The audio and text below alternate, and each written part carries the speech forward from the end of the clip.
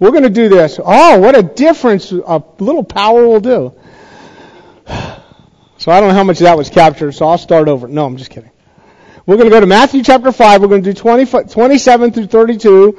Again, we're studying adultery that Jesus is dealing with in the Sermon on the Mount. That's his topic in this part of the Sermon on the Mount. But I think as we do address this, we have to understand many of you will have questions that come off of this, or already have questions before it, or have looked in it ahead and have questions. I have a page in my last of my notes in this section that says Q&A. So here's what I want you to do.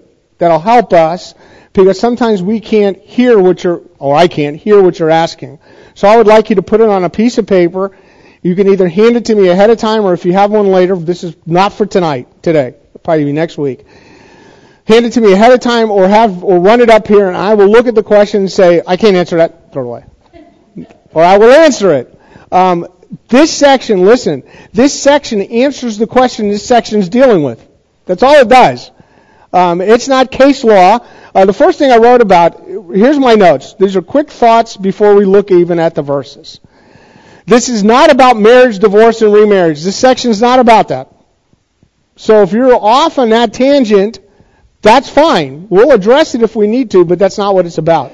Secondly, this is not case law. We're not going to get every case. If this happens, should I get or can I get a divorce, or I did get a divorce in the past, it was a right or wrong. I'm going to tell you some of the most hideous understandings I've ever heard come out of Matthew chapter 5. Just, it's horrible, some of the things I've heard. I actually heard, and I will play it for you during this, whenever I get to it, that a guy basically says, if you've gotten divorced and remarried, you need to get divorced and go back to your first wife. What are you talking about? What are you talking about? Because he gets it out of this section, because I'm telling you, one of the hardest verses to understand in the Bible is Matthew 5:32. And we will deal with that. Thirdly, there is some things in Scripture we just can't answer. And I think some people have an issue when you get to something in Scripture and you say, I can't answer that. And they say, what's your problem? You should know the Bible. You should be able to answer that. Some things are not answerable. And we may come up with, I don't have a total answer for that. But here's what the Bible says. Also, just for conversation, God has divorced the nation of Israel for a time.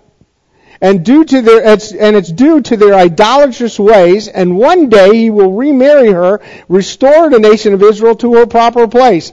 Ezekiel 16, the book of Hosea deal with both those ideas. So if we say this and that, we're going to have issues, and we will look at some of these issues. According to Numbers chapter 13 and a number of other passages, seems to be very implicit that the woman has the adulterous affair and not the male. And we'll look at that because I think that still rears its head in Matthew chapter 5. And we have to understand what Jesus is addressing also. Obviously, we should all know what adultery is, just by definition. It's the mating of two people, a man with a woman. I don't know how to say it. We're going to just read it, because I know there's kids in the room. We'll deal with it. Intercourse with a woman who has either married to a man or betrothed to that man, that is, who had already had legal exchanges which precedes marriage. Execution was required penalty for both. Biblically, now I'm not saying do that today. We will have a very sparse population. Think that through.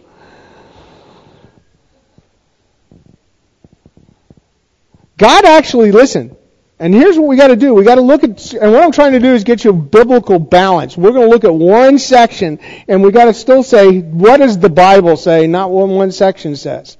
God actually commands a guy named Hosea to marry Gomer, who's already an adulterous woman, who continues her adulterous ways in the book of Hosea, but God commanded him to marry her and not put her to death. And we know, and we'll probably address this a little bit, that Jesus actually has a woman presented to him who's caught in the very act of adultery. He doesn't say put her to death. He says, he was without sin, cast the first stone. So we'll look at all these things. I want you to go, before we start in Matthew 5, turn back a few pages to Matthew 1. Matthew chapter 1. And you're going to hold your finger there, and we're going to go to 2 Samuel also. So, Matthew chapter 1. In the Lord's genealogy, I'll get there in a minute. I want to look at 1 Samuel. 2 Samuel. Okay. In the Lord's genealogy in verse 6, Matthew chapter 1, verse 6, it says, "And to Jesse was born David the king, and to David was born Solomon by her who had been the wife of Uriah." Do we know who that is? Bathsheba. But the Bible doesn't, in Matthew, doesn't even call her by name. She's still the wife of Uriah, and I think very clearly stating David stole somebody else's wife through an adulterous act. And according to 2 Samuel, if you want to go there with me, 2 Samuel 11, it gives us the account of that what happened. But I think 27 is the key that I want to look at. So 2 Samuel 11, 27. Well, we'll start in verse 26. Let's get context. 2 Samuel 11:26 says, "Now when the wife of Uriah heard that Uriah, her husband, was dead," again, not naming her, "she mourned for her husband. When the time of mourning was over, David sent and brought her to his house, and she became his wife. Then she bore him a son. But the thing that David had done was evil in the sight of the Lord." Yet my first reaction is, David deserved to die. Why did God overlook it? So we have to keep in our mind as we're looking through this, God has an ideal, and then there is the reality of things that happen. God doesn't overlook sin ever. But we ought to ask ourselves a question. We go back to Matthew chapter 5. What is Matthew dealing with? Now, I'm going to give you a little hint that'll help us with this. There is never a command in Matthew chapter 5 to do anything. Okay? Jesus is stating what he says, his interpretation of the law in the strictest manner as God would look at it, and he says, this is this. And this is the way it should be, because the kingdom had come. These are the righteousness that exceeds that of the Pharisees. Now, I don't want to go into this time of the Pharisees and what was going on, but if you read some of the things in the Mishnah of what was going on at this time, women were basically chattel. They were nothing. A man could have X amount of wives, it didn't matter in some cases. In some cases, he only could have one. If he took there was also levirate marriages, so if a brother died, he had to legally take on his wife as a wife to bear children with her. Okay, so things are going on, what we would call culturally, that we would look at and say, ugh, that's not for us today. And God is not approving of what was going on. He's just telling you what's going on. You understand? Because God's ideal, I believe I read from Genesis chapter 2, is a man and a woman become one and cleave to each other, leaving their mother and father. Right? That's God's ideal. Okay? When I get done with this, I am not giving, listen, this is so important. I'm never going to give anybody a right to divorce. If you've been divorced and you're remarried, God bless you, grow in Christ and go in Christ. Okay? There's not a verse in the whole Bible that says the once you've gotten divorced, you're a dead Christian and you can't do anything. When we will even, for a moment, check some of those verses out. But I want to stay in the text as much as we can this morning and look at this. But I really want us to get some points to remember as we get into this and look at this. So Jesus is dealing with adultery in Matthew chapter 20, Matthew 5, 27 through 32. So here's some points we need to remember. Verse 27 is the command, so let's just read verse 27. And he says, "You have heard it was said, you shall not commit adultery." He doesn't add anything to it. That means the Pharisees at the time hadn't added anything to it, where other ones that we will deal with, we've already dealt with thou shalt not murder, and the other ones they deal with, Pharisees had added something to it that was not in the original command. But this is the original command, thou shalt not commit adultery. I think that's pretty clear. Again, these are not suggestions, these are commandments. So here's the points we need to remember. As to the audience, it's still disciples. Pharisees are in the backdrop. Pharisees were always hanging around when Jesus began to speak because they wanted to catch him. They wanted to also test him. In Matthew 19, they test him on this same subject. A little different, but they test him on this subject. We're not doing Matthew 19, however. We will one day when we get there. Secondly, information for those who have repented and needed to show fruit of repentance, recognize personal sin. This is a time when Jesus and John the Baptist has said, repent for the kingdom of heaven is at hand, right? Then he says, show fruit of repentance. If you've changed your mind about who Christ is, and this is what Christ wants, he wants you to live a life that's righteous. This is it. And these are the things that will lead you to righteousness. Obviously, if you don't commit murder, don't hate your brother, don't call people foul names, you're going to be pretty righteous in that area. How about adultery? And he's going to give you some understanding on adultery. And he always has an exaggerated statement that goes with it that you shouldn't do. So we'll look at this. Thirdly, the scribes and Pharisees had an outward human-oriented self-righteousness. They were outwardly really good people. And I'm sure many of you have met really good people that have some warped understandings of how life is to be led and what to do in life. And the Pharisees at this time, and we'll talk about it in a few minutes, had two schools of understanding on divorce. And both of them were kind of weird. One was a little more biblical. The other one was basically if your wife burned toast, toss her out. And I would say that works, right? And we could get that from Matthew 23. We're not turning to it. I'm just put it up there so you can see. These are not new laws. These are not new laws, but correct interpretation of God's ideal. I'm going to say this so many times. I want you to understand these are God's ideals involving not just the act, but the mentality of one to obey the law. In other words, it's not physically being right, it's mentally being right. Your mentality should always be followed with your actions. And if your actions are there, but your mentality is not, are you really doing it? Lastly on this slide, the Sermon on the Mount is for those who need God's righteousness to usher in the kingdom. The nation of Israel had to be righteous in order to usher in the kingdom of God. At this moment in what we call biblical history, they were far from righteous. They weren't even right. Romans chapter 1 verse 28 says this. And I put it all on the board for this reason.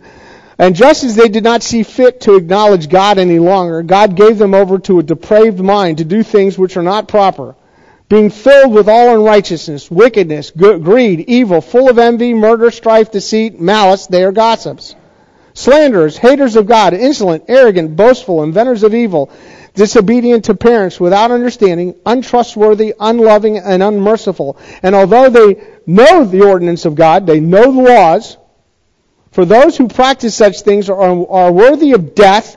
They not only do the same, but they also give hearty approval to those who practice them.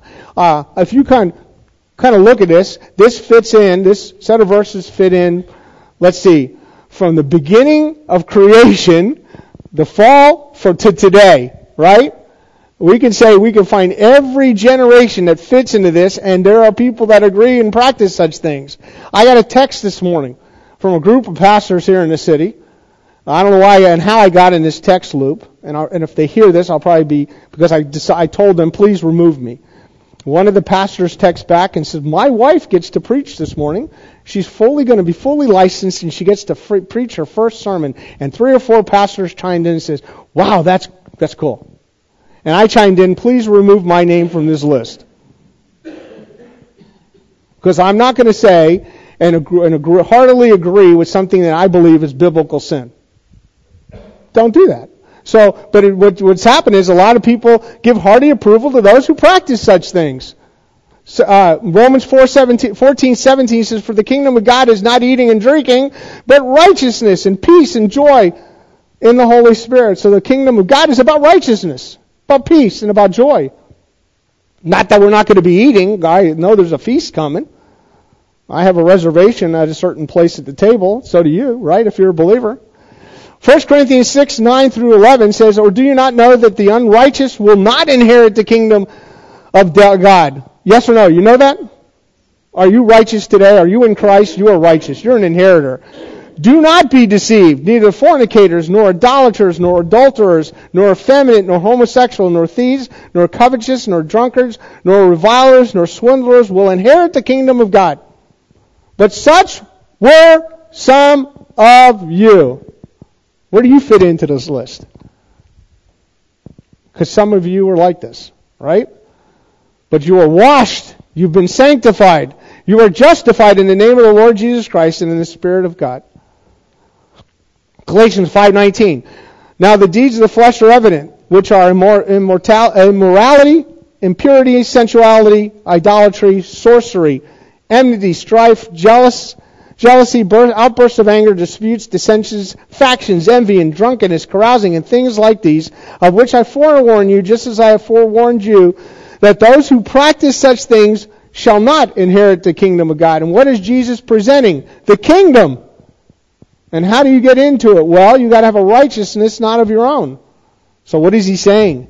In order for that nation to enter, it's not just about doing these things. It's about mentally coming over to being submitting to him as their Messiah and believing in him. That's what's going on at that time. Ephesians 5:5, for this you know with certainty, that no immoral or impure person or covetous man who is an idolater has an inheritance in the kingdom of Christ and of God. I think that's enough to understand that, right? What we get out of that. So we're talking about okay. There was one more point in the list that didn't make it on my slide. We also have to talk about, remember, it's righteousness. It's God's righteousness that's required to get in that kingdom. Not a righteousness of our own. Because if it was a righteousness of our own, every Pharisee would be in heaven. And not that Pharisees don't go to heaven, but they also have to do what? Just like Nicodemus was told as a Pharisee, you must be born again. Born from above. He has to have a relationship with God. And not only that, as a believer who are righteous, God wants us, and his desire for us is to exhibit righteousness. You understand that, right? So let's talk about this a little bit, the law of adultery. Now I put up here halakha. Halakha basically is a collective body of Jewish religious laws. Customs and traditions, the way to behave or the way of walking. Judaism has a halakha. And I think sometimes we miss the understanding of a halakha. Basically, how many times is certain laws repeated, and what are we supposed to do with those within our... So here's the passages on adultery that have to do with adultery. I'm not going to go through them all, because I even put my favorite one. I love this one, etc. Okay? Because the Bible says it has a lot to say about adultery, especially in Deuteronomy, when I didn't put it up here, Deuteronomy 20:20, and Leviticus basically says you shall be surely put to death. Okay? And we'll kind of go through all these things. I want us to know something. This law on adultery, thou shalt not commit adultery, was basically given by God to protect marriage and society. And you can even say the family. And many of you, and I'll say this let's even go even further. It's essential for well-being of those on earth. We have a lot of problems today on earth because of the freedom of society to divorce at will, remarry at will, and for every possibility that's going on in the world. And there's problems in society. And if you don't realize this, there's problems with the family, and it's breaking down America something fierce. And we, in our political system, want to accommodate everybody, make everybody equal, and therefore we allow and give an allowance for every kind of sin. And God doesn't, that's not what the Bible's about. God has very little tolerance for sin, if you didn't know that. So much so that He put His Son on the cross to die for our sin. Okay? So basically the law protects marriage and society and the well-being of those on earth. Divorce passages, or what I call passages that have to do with divorce, in some shape or form. There's not many in the New Testament. These are pretty much them. Obviously, there's others that are congruent to that, but And here's what we're doing. Here's what we're not doing, but we will do a little bit, so don't think I'm contradicting. We're going to look at Matthew 5, 27 through 32. Then we may have to go to other passages to say, because they're similar, what did Jesus say in a similar situation, and what was said there. So these are just the basic passages. Here's what's not said in all these passages. Ready for this? Every case you can bring up that someone was divorced is not there. And if you also notice, I left out 1 Timothy chapter 3, where it says in many versions, husband of one wife. The character of a deacon or a character of a pastor should be a husband of one wife, because I believe the worst translations ever done. It means a one-woman type of man. You get the difference of what's it saying? It's not saying one woman at a time, but if you do say it the way it's written, it's basically saying certain people have to be married, and I know pastors that are not married because they're just not married. Okay?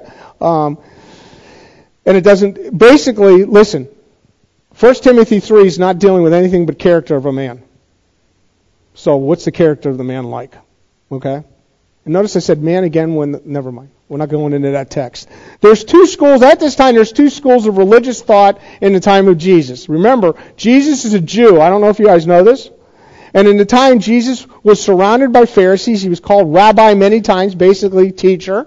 He was teaching the Word of God. He had his students, they're called disciples, so he had his homeschool group, I guess is the best way to call it.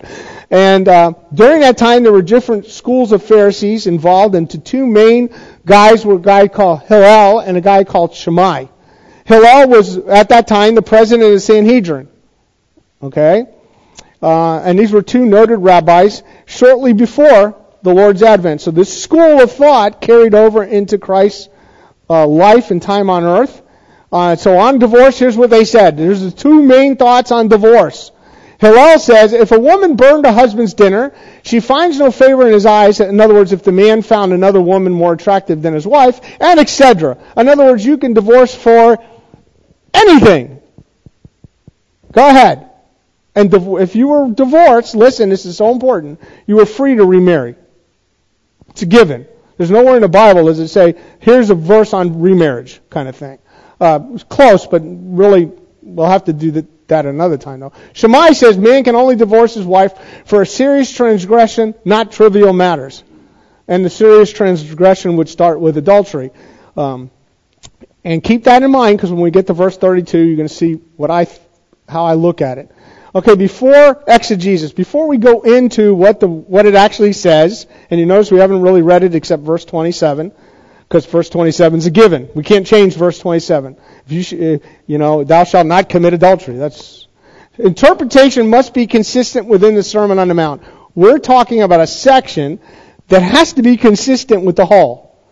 Do you understand what I'm saying? So a good understanding of doing interpretation, we're talking a Sermon on the Mount from Matthew 5 to Matthew 7. You have to use the same model of interpretation. Jesus is clearly teaching the interpretational standard of the Lord from a mental attitude or heart attitude, not talking about actions. It's talking about what drives the action. Where's your heart at? Because who could see the heart? Jesus. Okay? Again, I'm going to say this, and I know some of you think I'm yelling because I put capital letters up. This section is not, and again I say is not, Jesus teaching on marriage. He's not teaching on marriage. Okay? He's teaching on what? Thou shalt not commit. He's teaching on adultery. Okay? That's the subject. Jesus was also dealing with his disciples' full understanding of the law, a righteousness required of national Israel, not a pharisaical righteousness. He wanted to get their mind off of what was the standard, traditional understanding of the religious man of that day that had gone way past Scripture. And the Scripture they were looking at was more oral laws than biblical laws. Have any of you heard of the Mishnah? The Mishnah is a Jewish commentary on the Bible. Well, the Old Testament, not the Bible. The Old Testament. And I will address that at some point. But the Mishnah addresses ad nauseum, divorce. Okay? And it's always, and then adultery too, but we'll get into the numbers in a minute. But what basically it's dealing with is the woman's side and divorcing her, not about the men. Okay? So Jesus' interpretation of the seventh commandment. First, there's two keys. There's two keys that I want to look at and keep. Adultery is not a physical act. It is where it begins, not with the look, but with the heart. Okay? Now, when I say look, though, and did I even put it here? Oh yeah, look at this. This is cool. Blepo. This is the word. This is the Greek word blepo. Well, let's go back. Let's read Matthew chapter 5, verse 28 and 29. Let's just read 28 and 29. You with me? But I say to you, very emphatic, but I say to you that everyone who looks on a woman to lust for her has committed adultery with her already in his heart. So that's pretty clear. What he's saying is blepo. Blepo means to see, notice, watch, beware of, look. What is? I don't know what that word is. It's look toward. I know what that says. I don't know how the E got stuck in here. I copied and pasted that. Interesting. Okay. Anyway. But if you notice, this is about the man looking. Right? It's about the man. It's very male central. It's all about what the man's doing. This is, and it's interesting because it's saying this man is looking upon her, and if you look at the part of speech, it's an article plus a participle. Anybody know what that means? I know I put this up a lot of times, but I want us to kind of, it's not a verb. He's not looking on her with an action. He is a looker upon her. Okay, you know what I'm saying? He's a looking one. He's a watchful one. He's constantly seeking. He's, constantly on the hunt, I guess is the best way to put it. So you put that together with the idea of what the purpose of the look is for. Epithumeo. Epithumeo basically means desire or long for, and if you break it apart, epi is a preposition to intensify, and thumeo means passion. He's looking, he's a looking one, a hunter, who's seeking someone he can have a passion with. Not just to lust after, but a passion with. He's thinking in heart, what do I have to do to get her? Get the point? So it's beyond just a look and saying that's an attractive young lady. It's saying, okay, what can I do to add her to my harem, I guess is the best way to say it. Not mentally, but physically. He's a hunter. So a better understanding of this was he's one who looks upon a woman with a burning passion. That's what's going on here. And the location of that, I said, is in the heart. It begins inside, and this is where only the man knows and God sees. This is where the Lord Jesus has clearly communicated the thought or action is what it's about. It's God's viewpoint of where this sin begins. Because if you just say, thou shalt not commit adultery, you're thinking of the actual action of that. And Jesus is saying, no, it's not the action. It's where the heart is. The word epithumeo, since it deals with passion, carries with it the idea of planning, the idea of intention, the idea of purpose, and effort that's involved to get the woman. Now, I told somebody once, a long time ago, I'm going to say this again. Do you know how much effort it took to get your wife? Did you court her? Did you bring her flowers? Did you say, I love you? Did you do things with her? And now you're doing these things for someone else. Why don't you put that energy into your wife? If you did it to get her, can't you do it to keep her? So that's my husbandly advice today on my anniversary. Just so you know, no secret, I bought her a present for the last 4 days. She got something. That's what I do. Okay? The sweater she's wearing to match this, because I had a plan. It's our coral anniversary. She had to match me. She has nothing coral. I put it back. I saw it click. Okay? She goes, why are you dressing so casual for church? I said, I don't know. Then I said, it's coral. Today's coral. Coral anniversary, 35th. See, I had a plan. Because why? I want to keep her. So I plan ahead of time to do things. She's so roped in. I've been fishing for 35 years. I keep her on the line. Okay? She goes, I love you. I go, I know.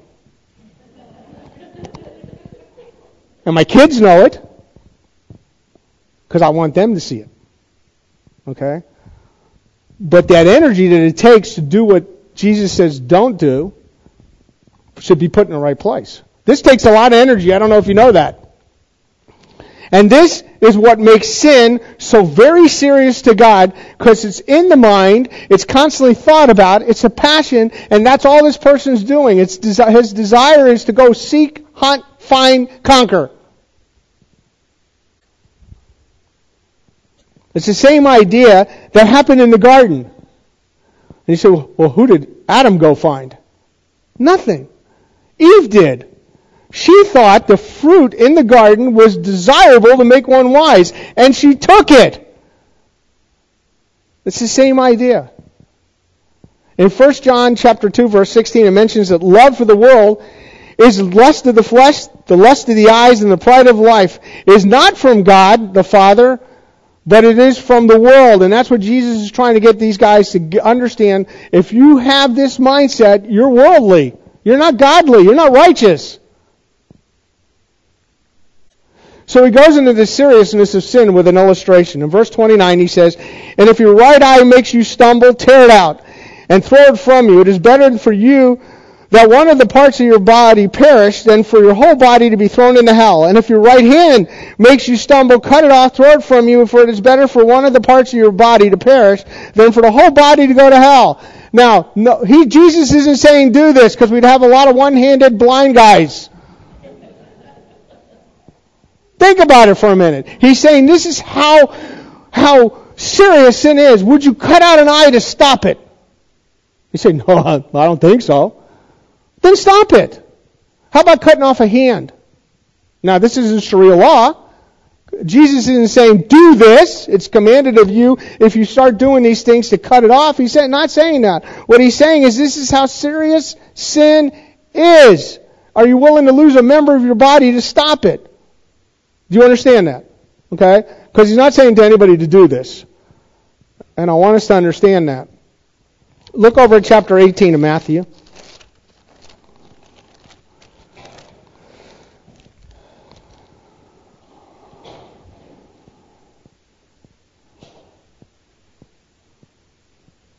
He uses a similar analogy in chapter 18.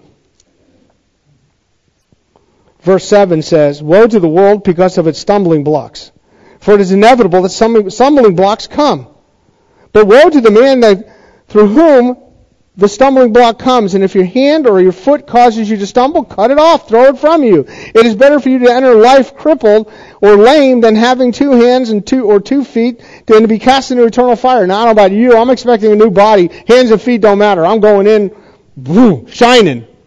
Right? That's what we're promised. I hope and pray that God is going to keep His promise, right?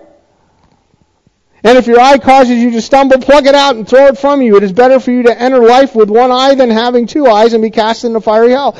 Now, he's not saying do these things because, again, that would be an issue. Look at one page over, 19:12. Well, 19:10, just for good context. On a different note, Jesus is dealing also with divorce here in chapter 19. But the disciple said to him, if the relationship of a man with his wife is like this, it is better not to marry. That's what their conclusion was from Jesus' teaching. Which is kind of interesting, because I don't know if any of the disciples at this point were married, except we know Peter was. You know, Peter would say, what do I want to do? Dump her now? What am I doing? And it says in verse 11, but he said to them, not all men can accept this statement, but only those to whom it has been given. For there are eunuchs who were born that way from their mother's womb, and there are eunuchs who were made eunuchs by men, and there were also eunuchs who were made themselves eunuchs for the sake of the kingdom of heaven. He who is able to accept it, let him accept it. Now, we're not going into Matthew 19. But I'm going to say, if you take this over the top, Origen, one of the church fathers, thought it was so literal, he castrated himself. Because he wanted to follow God's law, and I'm saying, I got an issue with that. That's not what it's saying. Don't do that. there. Okay. I'm going to play this, and prayerfully, this will work.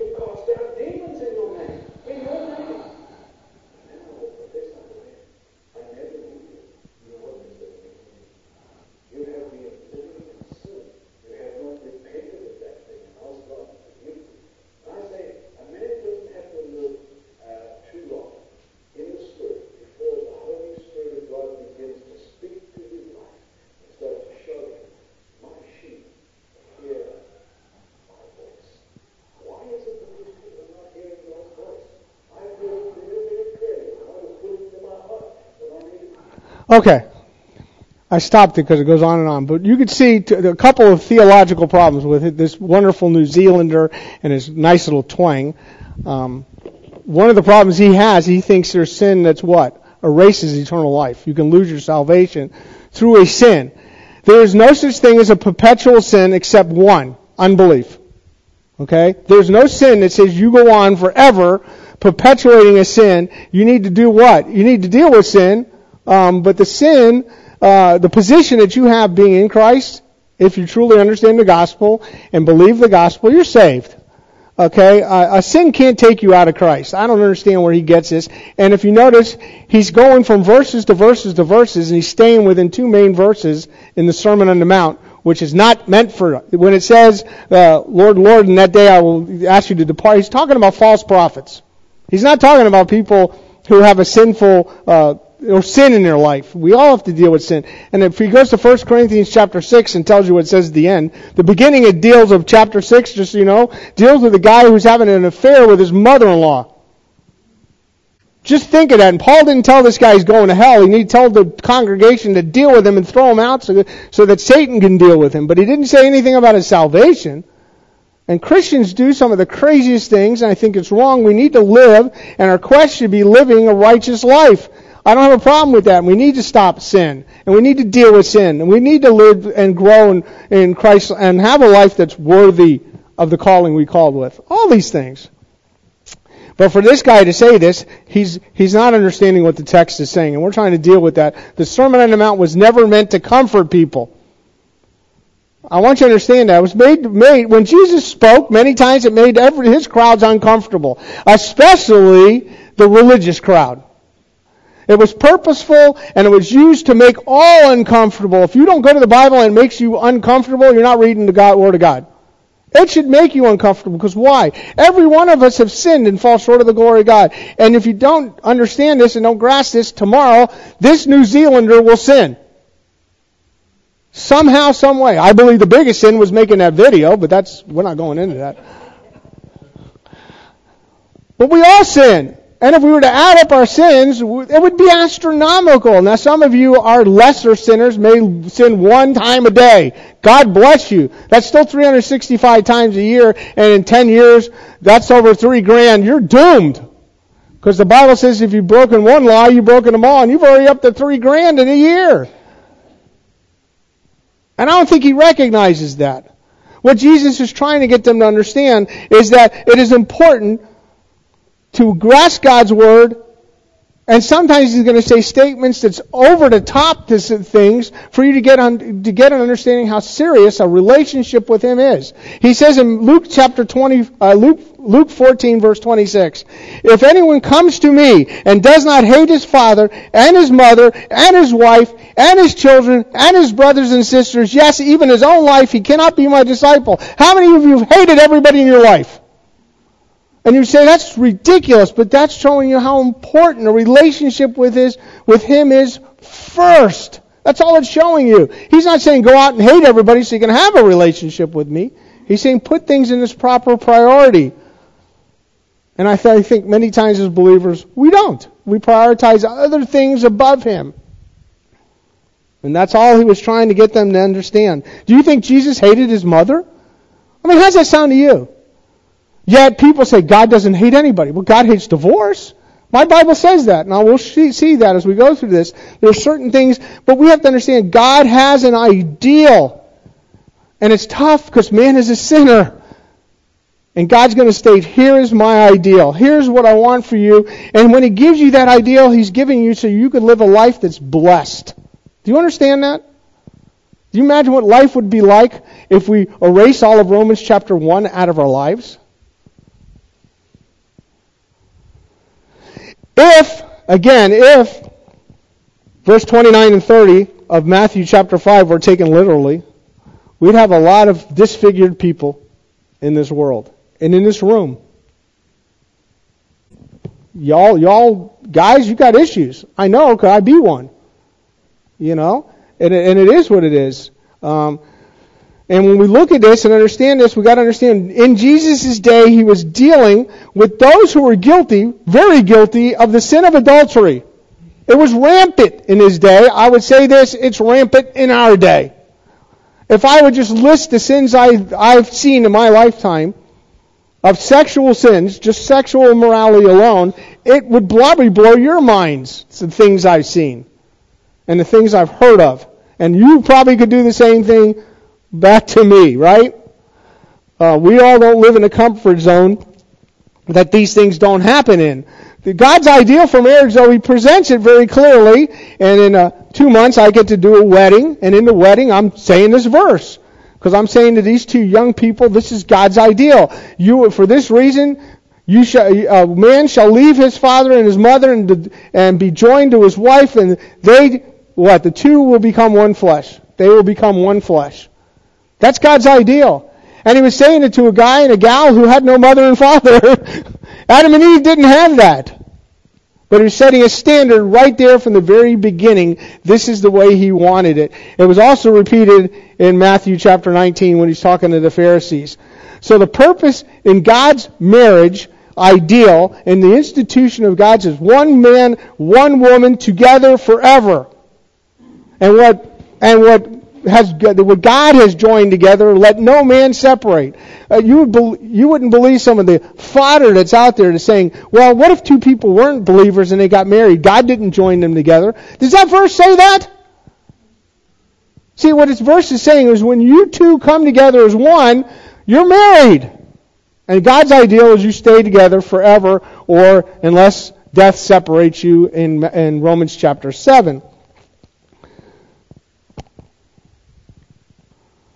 Which is interesting, because according to the Mishnah, what the Jews believed at that time is marriage was never broken by the man, it was always the woman. Because here's the interesting thing. In Judaism, men carried the seed to make the nation propagate. The woman was just basically a whore, a harlot, a prostitute, as she was going with many men. Again, we're dealing with biblical times. Things that were happening. Time would fail me if I would go through all of the biblical marriages that diverted from God's ideal. Can you think of anybody in the Bible that diverted from God's ideal, one man, one woman? My wife and I had a discussion Valentine's Day on Jacob. How was Jacob's household? He married Leah, but he really wanted Rachel. He ended up with Leah and Bildad and Rachel and I can't remember all these names. He ended up with 4 wives, different kids from that. Lord knows what the house was like and the tent, what was going on with that? And you say, well, God allowed that. Yes, He did. Yes, He did. God even says He's the God of Abraham, Isaac, and Jacob. You say, why? I'll tell you very clearly, I don't know. But I'm going to tell you this today. Don't think you should do that. It's craziness. According to my Bible, there's a guy named Solomon who he's had 700 wives, princesses, and 300 concubines. Kid once said porcupines. It's stuck in my head forever. I'm going to tell you something. You have 300 concubines, it's going to stick you somewhere. And his wives turned his heart away. 1,000 women. I don't even know. Listen, I have problems to remember my kids' names. Okay? He's got 1,000 women involved in his life. How many kids did he have? For when Solomon was old, his wives turned his heart away to other gods, and his heart was not wholly devoted to God, to the Lord his God, as the heart of David his father had been. Which is interesting, because David had issues too. How many wives did David have? Let's just do that one. Well, I don't know. So when we do this, we can't say there's a solid example. Now think, if Solomon had fallen into the law that people make Matthew chapter 5, how many limbs would Solomon have? Just see, my mind's crazy too. Okay? And I'm sitting there saying, God allowed that. God allowed him, according to first class, to make choices that weren't very good. And then Solomon's got to write a book called The Song of Solomon. It's all about what? Everybody says it's a love song. I don't know what it is sometimes. Because I don't know, well, Solomon knew best because he had so many. That's not going to give you any knowledge. That's going to drive you nuts. Solomon probably had a guy in a corner with a little shingle that says, come in, we'll counsel once a week. You're going to have issues. Okay? We are to be people who aim at God's ideal in all of life and should never settle for any less. That's the profound statement we got to look at. We can't say, well, this is what Solomon did. This is what Abraham did. This is what... No. Don't do that. God's just telling us the reality of what happens in life sometimes that people do. He's not saying do this. I believe one of the questions I asked here, I don't know which class it was, but how did Israel propagate so fast when they were in Egypt? Many wives had every guy. And if you read the book of Judges, one guy had 70 sons alone. 70. Now, I don't know about you all, that's a lot of bottle feeding. And I'm at the age of my life, I'm not changing a diaper or bottle feeding even my grandson. I'm not doing that. Sam even looked at me yesterday. She goes, I'm not doing it. You know why? Because I have the option not to do that. To live righteously, therefore, is doing godly things with the right mental attitudes. That's what's being focused here. It's not the easy thing, but it's the godly thing. It's not the easy thing. It's the godly thing. Now look with me at John chapter 8, excuse me. We're going to go to some of these verses that are up here.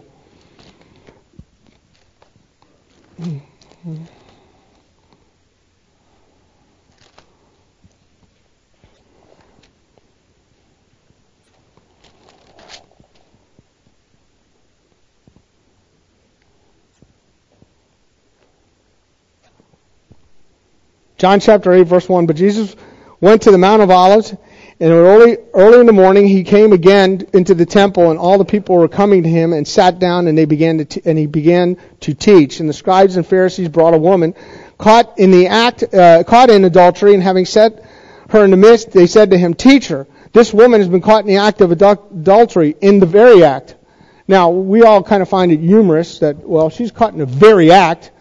Who was peeking in the windows? You know, who was watching? I mean, it's interesting to see what was going on. How public was this? And secondly, if you're caught in a very act of adultery, it takes two to tango. Where's the other person? See, because it wasn't the male's fault. Kind of get what I'm saying? And they said to him, Teacher, this woman has been caught in a very act of adultery. And verse 5 says, Now the law of Moses commanded us to stone such. What then do you say? In other words, Deuteronomy, the law of Deuteronomy, and I think this is 10:16. So there should be Deuteronomy 22:22 and Leviticus 10:16. Says such a one should be stoned. What do you say? And they were saying this, testing him, in order that they might have grounds for accusing him. But Jesus stooped down with his finger and wrote on the ground. And when they persisted in asking, he straightened up and said, He who is without sin among you, let him be the first to throw a stone at her. Now, listen, biblically they had a leg to stand on. But they didn't. Because biblically it says they both are to be stoned. They're both to be stoned. So they choose to put Jesus in a situation he's got to make it. But, what did he write in the sand? I don't know. The Bible doesn't tell us. Question number 17 when I get to heaven. Jesus, what did you write? Could it have been the Pharisee's name that was with her? The Pharisee's name? Could it have been, are you writing the law? Or could it be he's just making emojis? I don't know. But the point he said is very clear. If you are without sin, cast the first stone at her. Who's able to be the first stone thrower?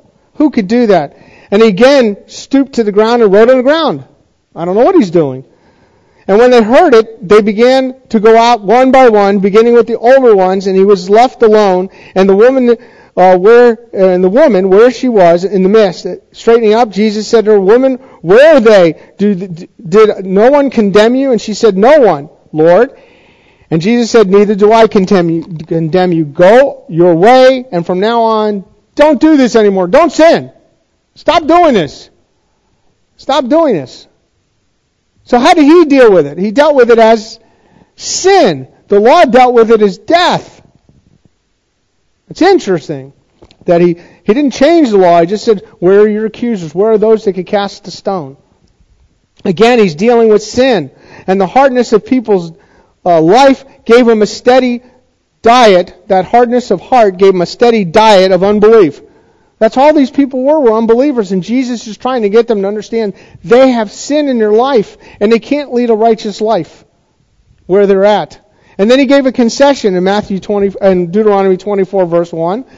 He said when a man takes a wife and marries her, and we just looked at Genesis 2:24, it says one man, one woman, how long? Forever, right? And now it says in Deuteronomy 24:1, when a man takes a wife and marries her, and it happens that she finds no favor in his eyes because he has found some indecency in her. How's that for a one-way road, ladies? My husband's a crud. You don't know him.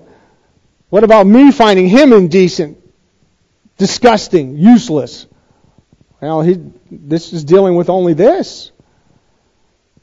He writes her a certificate of divorce and puts it in her hand and sends her out of his house. What normally happens, he's got to give her back her dowry money, double the goats kind of thing, and send her back to daddy. That's kind of what goes on in that deal.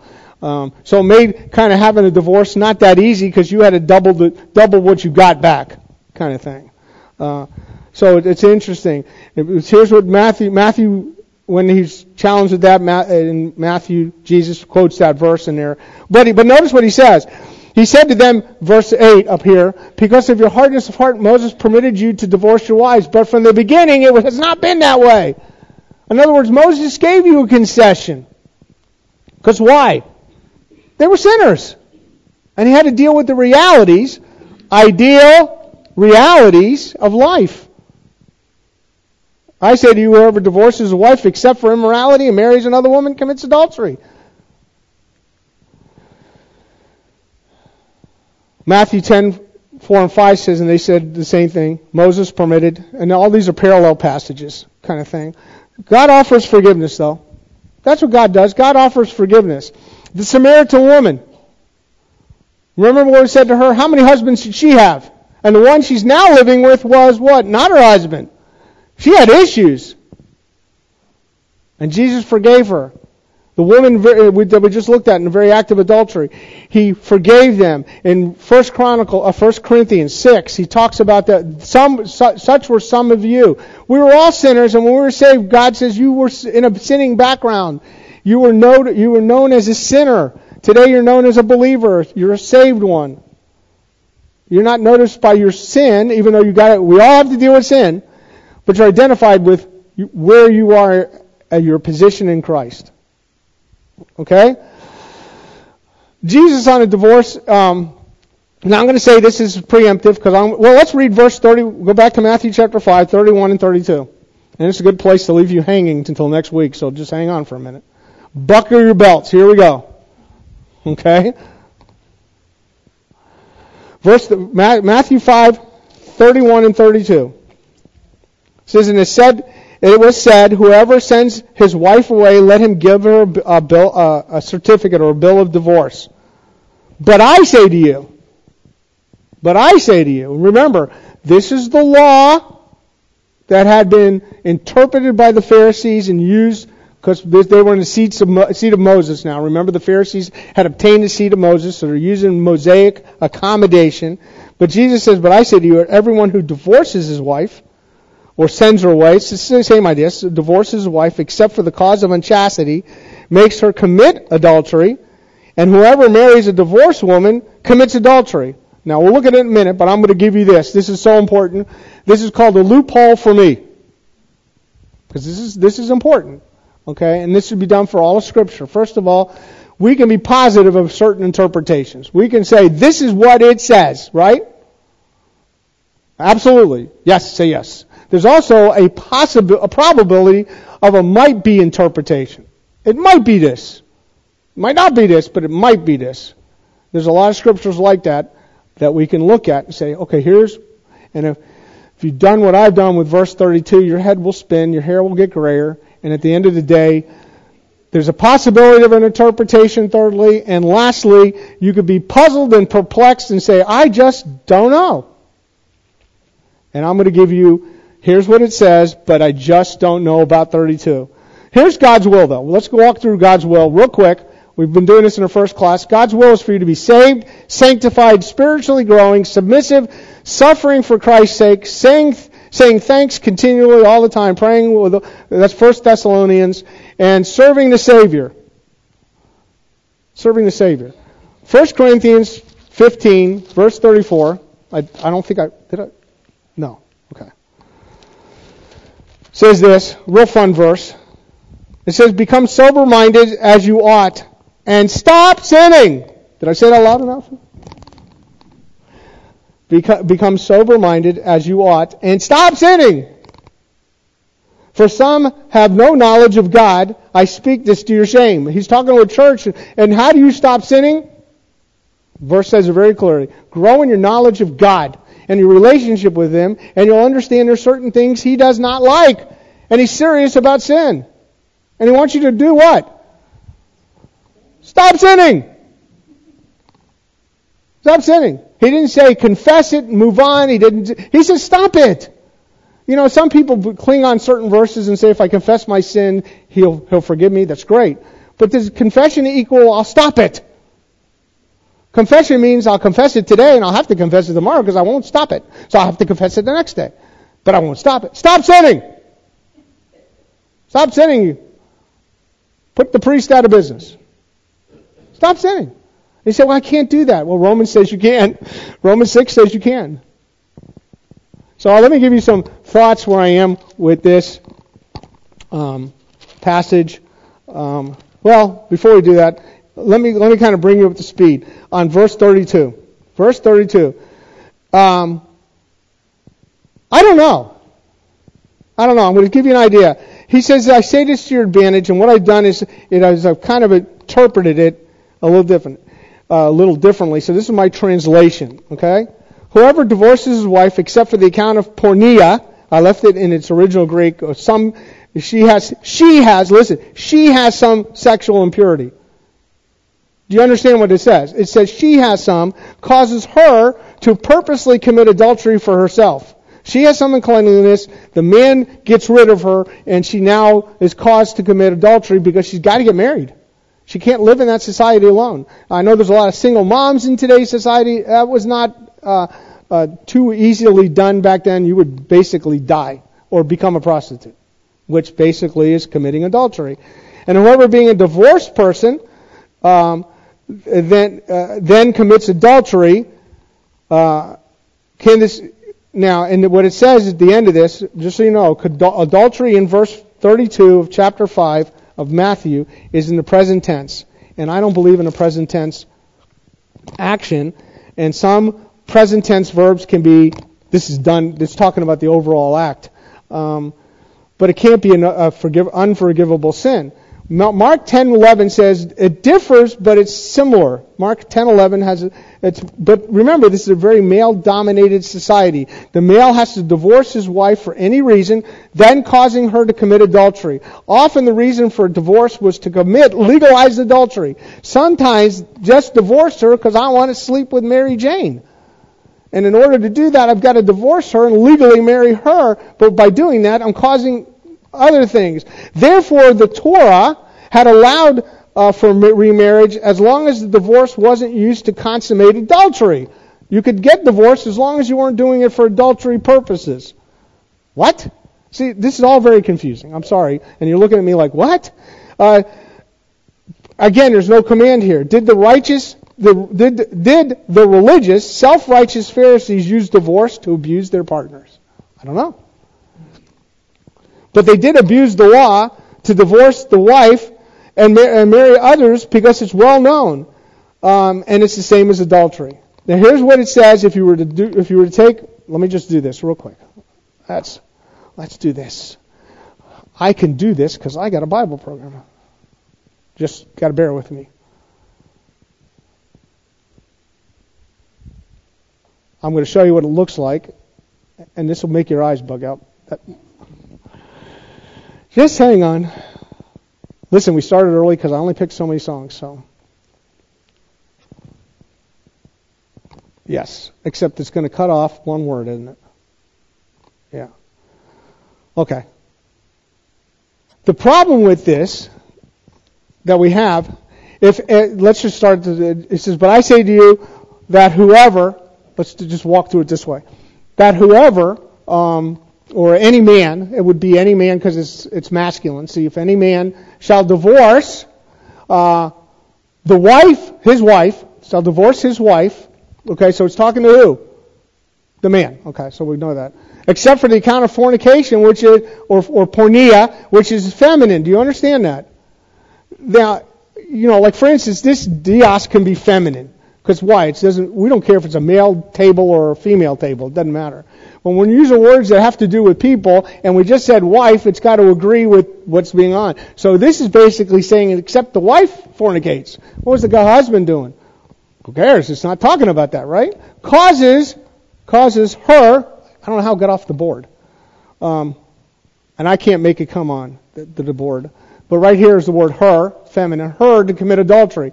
So she has a problem. He divorces her for the sole purpose to get rid of her, and then now she's really committing adultery. Whoever having been divorced, feminine. So whoever the female is who has been divorced shall marry commits adultery. Now you see the problem I have with it? I have so many problems with this verse, I can't even begin to tell you, but I will tell you this. Adultery is unlike other sins because it involves the body. That's basically what's going on. You've involved other things in other people. You cannot commit it. I don't know why that came up. There's the Mishnah. Oh, here's an interesting thing. Let's just do this. We got 2 minutes. Unless Ben run out of film. Oh, I don't know why it's doing that. Let's try this. Let's not do anything, right? Stupid program. I hate computers and computers hate me. Let's just do that. Oh, there it came up.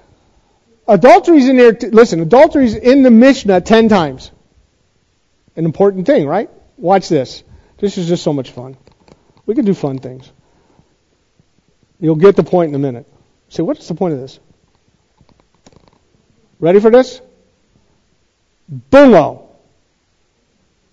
So what's important in the Mishnah? The Mishnah is the commentary on the Old Testament the Jews write. We don't have to go through them all, but you can see it's very he-balanced though. Because when you go to it, you say, divorced woman, the husband is dead and he has divorced her.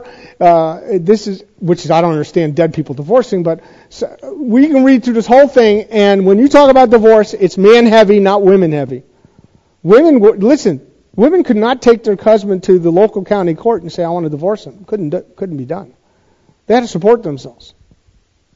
So when the Mishnah talks about it 395 times, it's talking about a man-heavy understanding what they would do. So I'm going to give you a few points. It'll take 5 minutes. I know we're running over, but my wife is with the kids, and somebody else's wife. Many wives. No. Do I have this? Let me give you quick thoughts on this, because that way we can wrap this up, and next week we could do the question and answer, okay? This is God's ideal, and it's not to be it should be convicting, but it also cannot contradict other passages. So when we deal with Matthew 5, 27 through 32, it should be convicting. And don't come up to me later and say, Pastor, I got divorced when I was 17, I got remarried, is that good? Not relevant to the conversation. You're fine, move on with life. Grow as a believer. This society treated women as chattel, very sad but very true. And I just showed you what the Mishnah mentioned. God wants us and that generation to understand how serious the issue of sin is. This passage, as the rest of the Sermon on the Mount, is dealing with more of an inner attitude, not teaching on marriage, divorce, and remarriage. Men and women need to respond correctly to God's ideal. Think about that for a minute. Do you know what God's ideal in your life is? Don't say, well, God doesn't know the reality. Yes, He does. Yes, He does. We good still? Okay. The church is never to shoot the wounded. We are to care for all have sinned. And I should have said fall short of the glory of God. I think sometimes people come into church and we have pet sins. And say, you did what? You who? Oh, we don't tolerate those kind of people here. We only tolerate the greatest and the finest of all human beings. The place would be empty. Joseph was a righteous man who was willing to divorce Miriam. Did you guys ever read Matthew chapter 1? He finds Miriam pregnant. Now, all of you know, if someone's pregnant and says, oh, I've never been with a man, your next statement is going to be what? Not really, right? You got to be kidding me.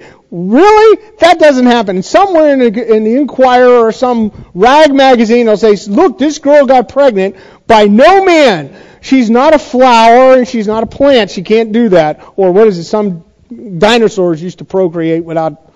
That's not how God meant this to be. That's not possible. So Miriam tells Joseph, I'm pregnant with the Holy Spirit. His first action has got to be right.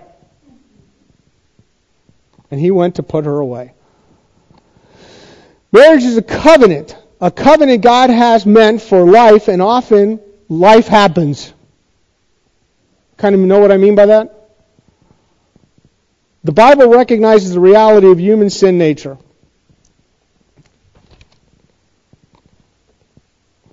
This passage never plugs into the horrors of human nature, of two people becoming one with ton of issues. I don't know if any of you who've gotten married, I'm looking around the room, yes, I'm looking at all of you, who've gotten married that are issue-free.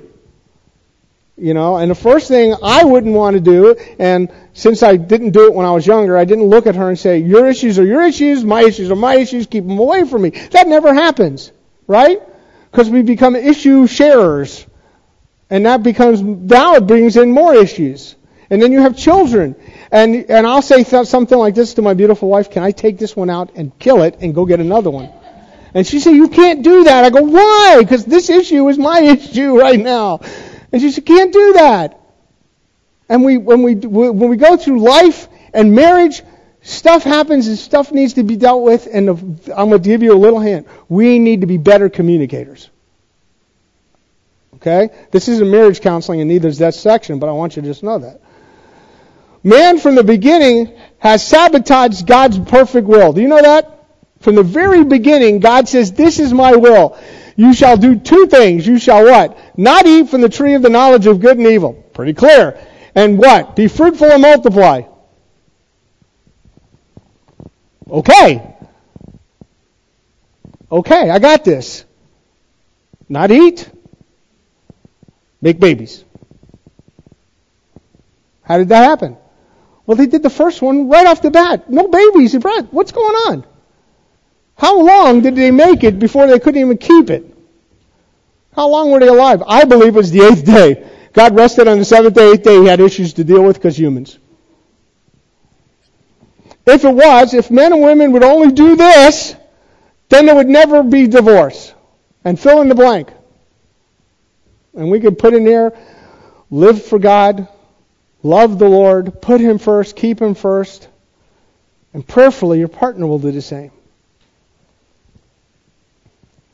When the kingdom comes, those who are marked by sins will be left out. If they're marked as adulterers, murderers, so on and so forth, they're not going into the kingdom. We have a relationship as believers with Christ. We're in Christ. But He's not saying go and sin. He said what? Stop sinning. Now I'm going to show you this real quick. You know God hates divorce. It says it in Malachi. But yet you say, for what reason? Because the Lord has been witness between you and the wife of your youth, against whom you have dealt treacherously, though she is your companion, your wife by covenant. But no one has done so, has a remnant of the Spirit. And what did the one do while he was seeking a godly offspring? Take heed then to your spirit, and let no one deal treacherously against the wife of his youth. For I hate divorce. It's God speaking, says the Lord God of Israel. And him who covers his garment with wrong, says the Lord of hosts. So take heed to your spirit that you do not deal treacherously. I hate this, stop it. That's what he's saying to the people in Israel. And you believe that? That's one of the last books in the Old Testament. They close in the Old Testament, as they're closing their Bible, they would say, God hates divorce. And yet every year the divorce rate rises outside and inside the church. But that's God's ideal. Here's the reality, though. Through Ezra, God commands the priest and the people that have re-entered Israel to divorce their wives. Get rid of them. Send them away. Because they had intermarried with foreign elements that would destroy the nation of Israel. God tells them, we're not going to read it all, but God tells them to basically get rid of them. They already had kids with them, and He said, get rid of them. It's a horrific event in human history. And that's God's reality. There's a reality there. Verse 41 said, and all these had married foreign wives. He listed them for public record. He told you who did this horrific thing before God and how to get rid of their wives. And some of them had wives by whom they had children. It destroyed the family, but God had to do it. Why? Because we're going to destroy a nation. So, the next slide should have said Q&A. Next week we'll have questions and answers. I went 12 minutes over. I'll give you back the 12 minutes next week. Maybe. We're going to stand and pray and we'll be dismissed. it's... And I'm sure, again, some of you may have questions. Please don't all come up and ask me questions afterward. Write them down, because I'm sure other people who are more embarrassed won't ask the question, and we'll do it next Sunday here live on the 23rd. Father, we thank you for this time. Again, as we've looked through Matthew, and more than anything, our conviction should be that there's a standard you have set. And Father, we cannot reach it on our own. We cannot obtain it all the time. We cannot be sin-free. And Father, we thank you that you do forgive sins, that we have a relationship with you through your Son, and your Son paid that payment that was necessary for the sin. And Father, we as believers today, we beckon you to help us through these areas of sin. Help us to recognize them. Help us to deal with them, and help us to stop, Father. You give us your Spirit to energize us, to help us and empower us through that. Help us to be people of your word so that we will not reflect the things of the world. In Jesus' name, amen. You may be dismissed.